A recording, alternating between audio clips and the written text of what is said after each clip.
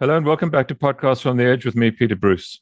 One of the features of South African life, or certainly our body politic, is the way issues can sometimes sort of flare up and then seem to wither on the vine and go away. I don't mean big ticket stuff like corruption or racism or identity politics, but a good example of what I mean started a month or two back when the banker Colin Coleman wrote a piece for the Sunday Times, or more accurately, the Sunday Times published an edited version of a presentation he had made to an investment dialogue hosted by the newspaper. South Africa, he suggested, didn't have a debt problem. It had a growth problem, he said. But he added there was a solution. SA had the wind at its back. The commodities boom was not a brief windfall for the fiscus. It had at least 5 years in it. It was, he said, quote, a secular long-term response to refitting and re-engineering the global economy for climate change. What we needed now, argued Coleman, and led by an 800 Rand a month grant for the unemployed, which would cost 115 billion Rand a year, was a stimulus package that would see money plowed back into the economy and lead to a virtuous cycle of spending and growth. He was savaged in the papers the following week, but bounced back the following week, this time with a seriously famous economist in tow, Nouriel Roubini, who predicted the financial crisis in 2007, 2008 in tow. Old-style austerity, they wrote, with structural reforms alone will fail to kickstart the economy. They reproduced the same idea then as before, reforms and stimulus. But the problem, though, seems to me to be that our debt really is very high. It costs us 1,000 million Rand a day, R1 billion just to repay the interest. Is it really austerity to simply try and get that under control?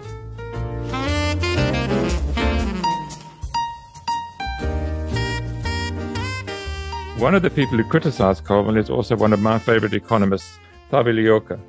I strongly disagree with Colin Coleman, she wrote in between the two Coleman appearances in the Sunday Times. Contrary to Coleman's speech to the dialogue, she said, SA is in a fiscal crisis. We have 4 trillion Rand in debt. Thabi Leoka joins me now, and thanks for two things, Thabi. First, for joining me, and second, for putting your hand up when you did, and for starting the argument that you did, because I think it brought a whole lot of clarity to a lot of people wondering where we are in the world and where our economy is in the general scheme of things at the moment. Why did you feel so strongly that Coleman was being irresponsible? What's wrong with a little stimulus? Thanks, Peter. I felt that, Coleman was misrepresenting facts. There was a lot of information that was not correct in his first piece. And I needed to correct that, and not just for me as an economist, but I think the broader public. Sunday Times is a well-read publication. I also, Colin is an architect who worked for Goldman Sachs and became the MD of Goldman Sachs. So as an economist, I felt that I needed to put the facts out there and to highlight our enormous debt that is crowding out investment in areas that could be more productive, and grow the economy, and also help employ more people. Are we able to measure the effect of stimulus, if there is any? I mean, we do give a lot of grants to people at the moment. There's, welfare to the elderly, single mothers. Do the amounts they get show up in the macroeconomic data as positives for the economy? They do to an extent, but employment would do so a lot more. So South Africa's fiscal policy and over the years has been very redistributive, and more so than any other emerging market of our size, and also our emerging market peers. We see taxes going towards helping the poor and vulnerable. We also saw recently the windfall that came from mining. A portion of that went towards helping the poor and vulnerable by extending the 350, that is the COVID grant that was announced initially last year. But the impact or the pass-through from a 350 versus a salary, and including the skills that one would get from working, are far higher than someone who just receives a 350.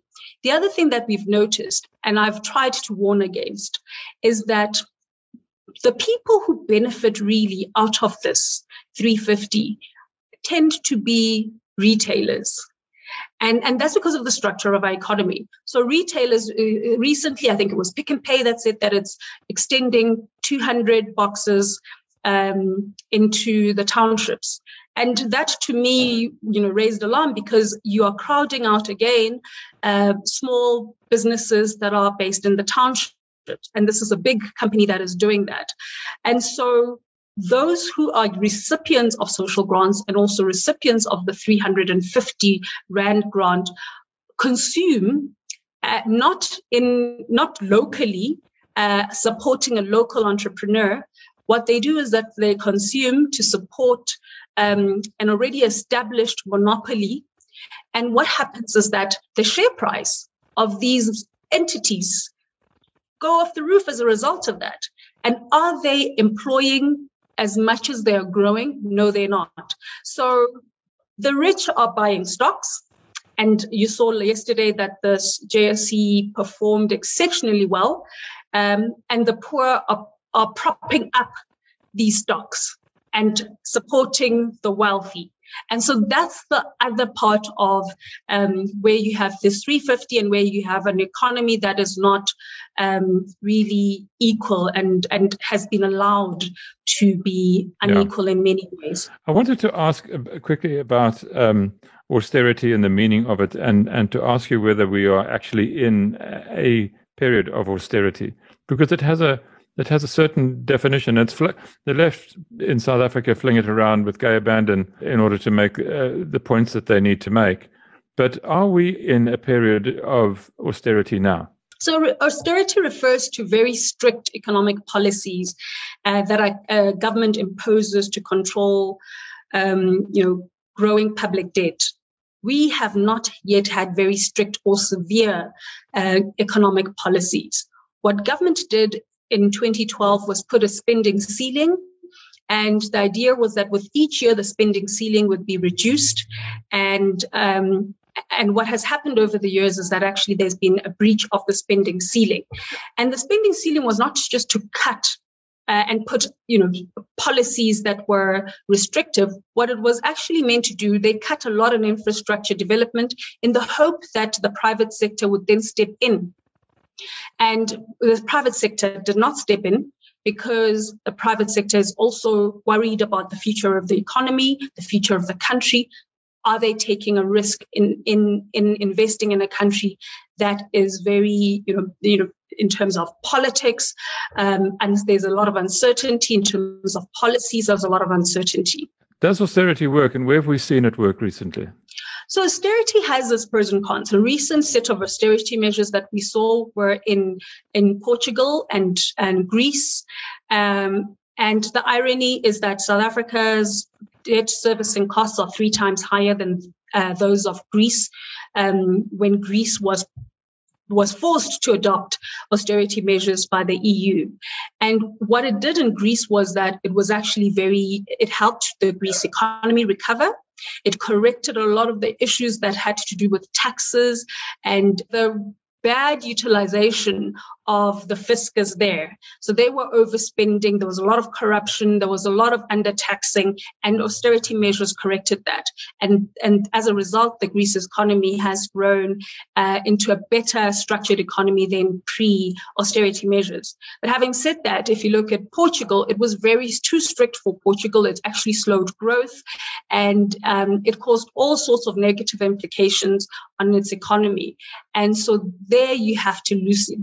They then had to loosen some of the policies to make it easier for correction, economic and fiscal correction, to happen in Portugal. So it depends on what measures you put. It depends on the extent of the measure, because it can be too punitive. To the extent that it actually slows growth and becomes very disruptive. And you can have austerity measures that are supportive of growth. I mean, you were very emphatic in your Sunday Times piece back in October, where you say not all deficits are bad, but when the nominal cost of borrowing is higher than the growth in GDP, a country has no business borrowing money. Now, the Greeks never got to that position. No, they didn't. And that's because I guess with them, this is supported by the fact that they're part of the EU. So their debt servicing costs and then they had the austerity measures, which then helped reduce them. Whereas our case, we are a small and open economy. We don't have an EU, so that helps with monetary policy. We have our own monetary and fiscal policies. We have investors that invest in and out of South Africa, and they can put money and pull money out without any restrictions. And they then demand a higher premium for investing in South Africa, or for buying our debt. And so that's what increases this our interest on our debt, because of the investors then demanding higher cover for the debt that the exposure that they have on South African debt. And so that exposure and that increase in that risk was not seen in Greece in the same way as we're seeing this risk premium in South Africa. And that's what makes our debt so expensive, much more expensive than theirs. Absolutely. Yeah. But I presume that the risks on us have not subsided yet. I mean, we've had quite a year. We've had the violence in KwaZulu-Natal and Gauteng in July. Our politics are, interesting, if not, they're not unstable. It's interesting, though, we remain viable in real democracy. It's not as if we are an outlying, a kind of a democratic outlier in the world, or we're a generally well-behaved country. It's interesting to try to think of oneself or one's country as being a little bit beyond the pale, I suppose, for ordinary commercial purposes. What is required for us to get back to the point where people who we borrow money from don't require such a premium on whatever risk that they think they measure when they look at South Africa? What does the government have to do if not austerity? So, Peter, what happened after the MTBPS is that the 10-year yield started strengthening. And that is just an indication of exactly what you're asking. What do investors want? They liked that speech. They liked the fact that the minister mentioned that we cannot afford to just extend social grants without having to consider the money that we have as a country. So we need to be cautious. So they liked that he was very cautious of how we spend money. They liked the fact that he didn't look at, let's say, certain things like the commodity boom, and he didn't see it as something that will be there in perpetuity, and therefore we're going to get this windfall in perpetuity, and we can then fund social grants in perpetuity. So they liked that. They liked that he also mentioned that Treasury is not the only decision maker, it's government, of which Treasury is a part of. So they also liked that. So I think as a measure, what the speech was something that investors liked, and they showed it by what we saw in the yield curve, basically meaning that investors were buying into our bonds and were basically giving us a tick of approval for all the signs, the right words and the right signals that the minister had made in his speech. My semi-expert question is, the yield on the bonds and that they were buying, was that falling or rising after he made his speech the other day? So falling, which means that there was strong. Which means that, yes. Okay. No, yeah. Okay. So I get that. I understand that he didn't cut anything, because the cuts had already been made. The social spending cuts, what were made, had already been made by his predecessor, Tito Mboweni. But beyond sort of holding the line, as it were, he's still got a lot of social spending to do. I mean, there's a lot of welfare that gets paid out in South Africa.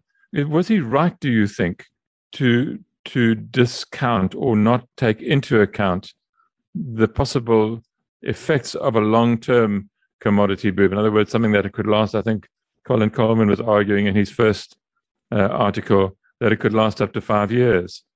Why not take advantage of that sort of opportunity if it's in your lap?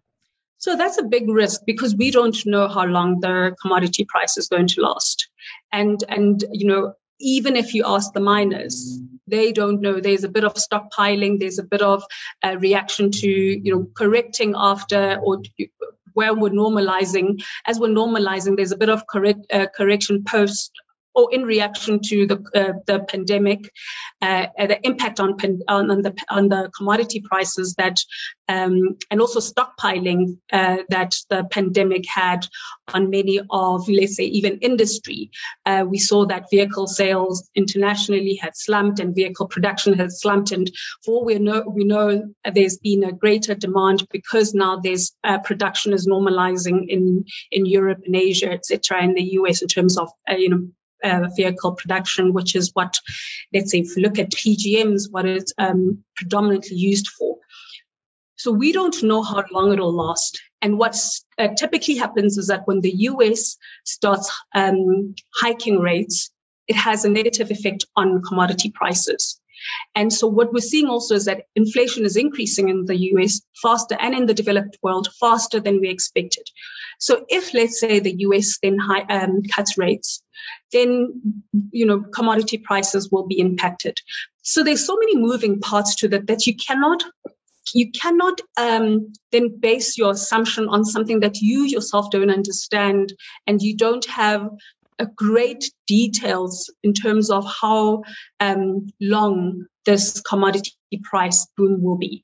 I would, for instance, use that money as an investment. I would take it and then put it in areas that would generate growth and also help the economy recover, versus making a long-term promise to South Africans who are vulnerable, who need assistance, to say, look, we can help you for a very long time because we've got this commodity price that is happening right now. So the risks are very high, and I don't think that any minister, especially the Minister of Finance, would make that commitment not knowing how long the commodity boom will last. If you said that if you would take that money and put it into something that would help grow the economy, what does that look like? What would help now? Because we've had so many promises from the government about infrastructure being built, and ports are now going to be sort of semi-privatized. I mean, what are the things that give me an example of something that you just know 100% would work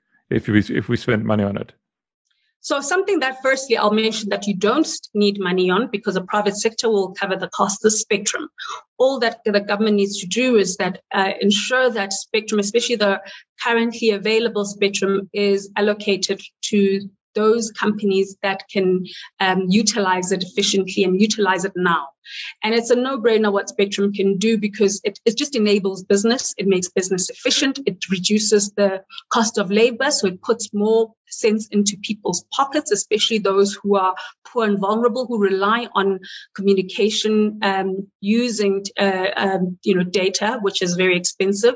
They can also conduct business. So this whole migration into urban areas to look for business, when you have a skill which you have in your hands to create stuff, you could simply do it from your village and use the internet and to then market yourself, and anyone anywhere else in the world can purchase. So it's a very easy way of conducting business and changing the economy. It also enables industry. A lot of industry is looking at digitalization currently, and they can't do it as quickly enough because of the insufficient connectivity. So that's one. The other one is that we know there's a huge backlog in transportation. Our transport infrastructure needs huge capital to then take it back into, or take it to invest in transportation, rail and transportation, freight transportation, and not just our ports, but just our entire rail network needs huge investment. Why? Because you're close to parts of government as well, in parts of your portfolio life. Why is this not happening? Why is everything so painfully slow? It can't all be COVID. Working out, building a railway line shouldn't necessarily be stopped by a virus. You're outside, it's healthy. Nobody's, I don't understand why things don't happen, why they can be promised but don't happen. And the more we don't meet promises, the more promises we make. We're now going to build a smart city on the Wild Coast between Port St. John's and Port Edward. I mean, it's insane. It absolutely is. I think that I have a suspicion that there's a capacity issue, or across government, that there are ideas which are easy to make.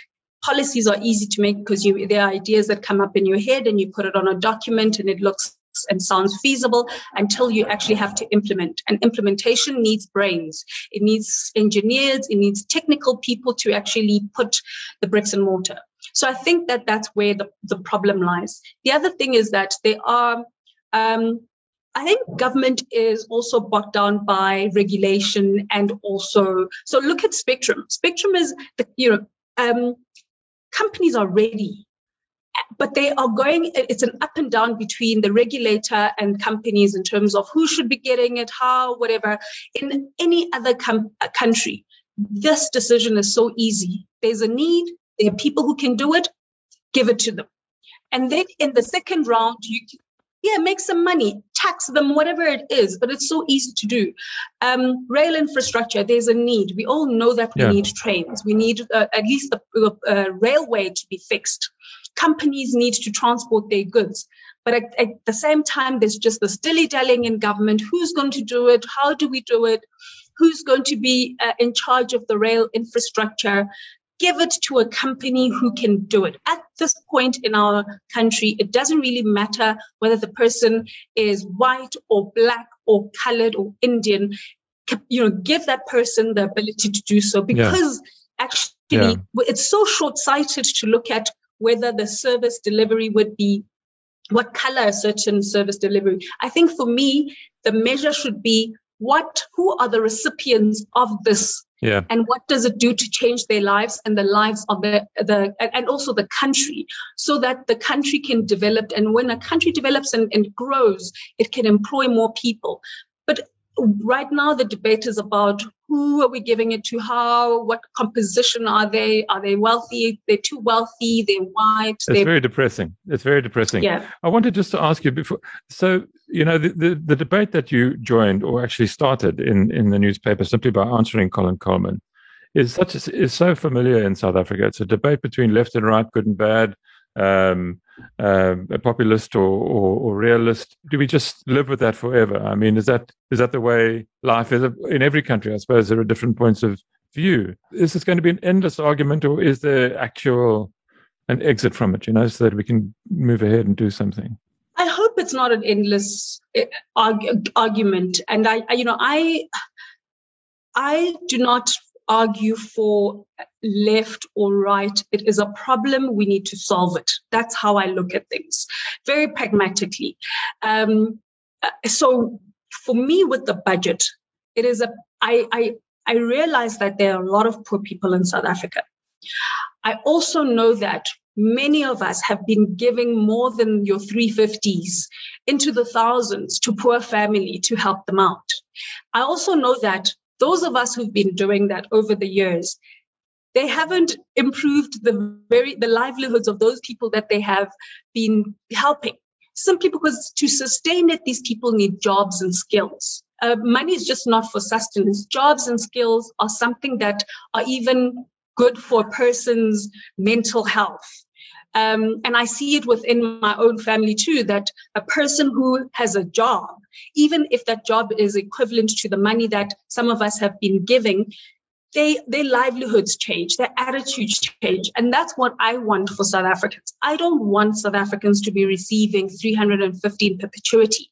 I want a long-term solution for South Africans, one that empowers them, one that gives them a salary, one that gives them a skill.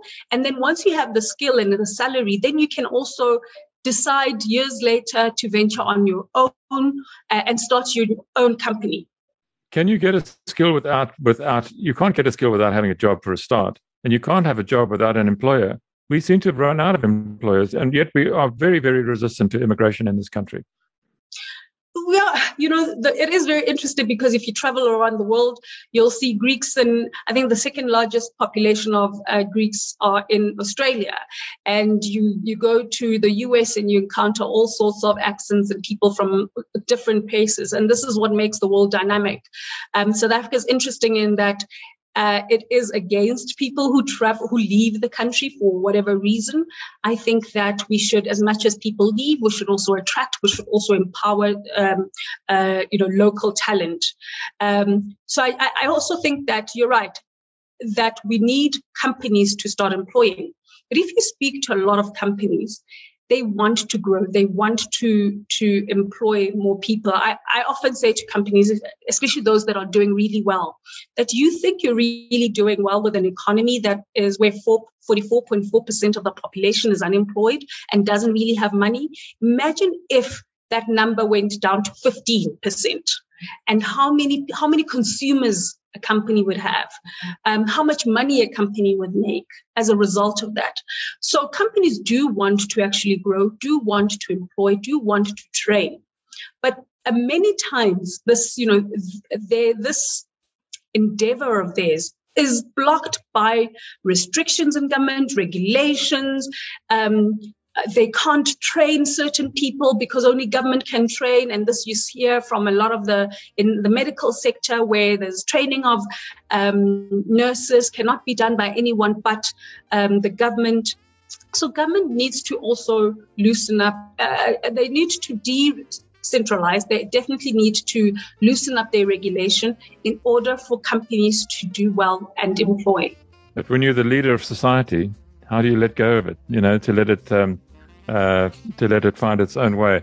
That's all we have time for, and I'm so grateful to my guest Thabi Leoka for joining us and educating certainly me. I'll be back next week with another interesting and challenging guest, and hope to see you then. Bye bye.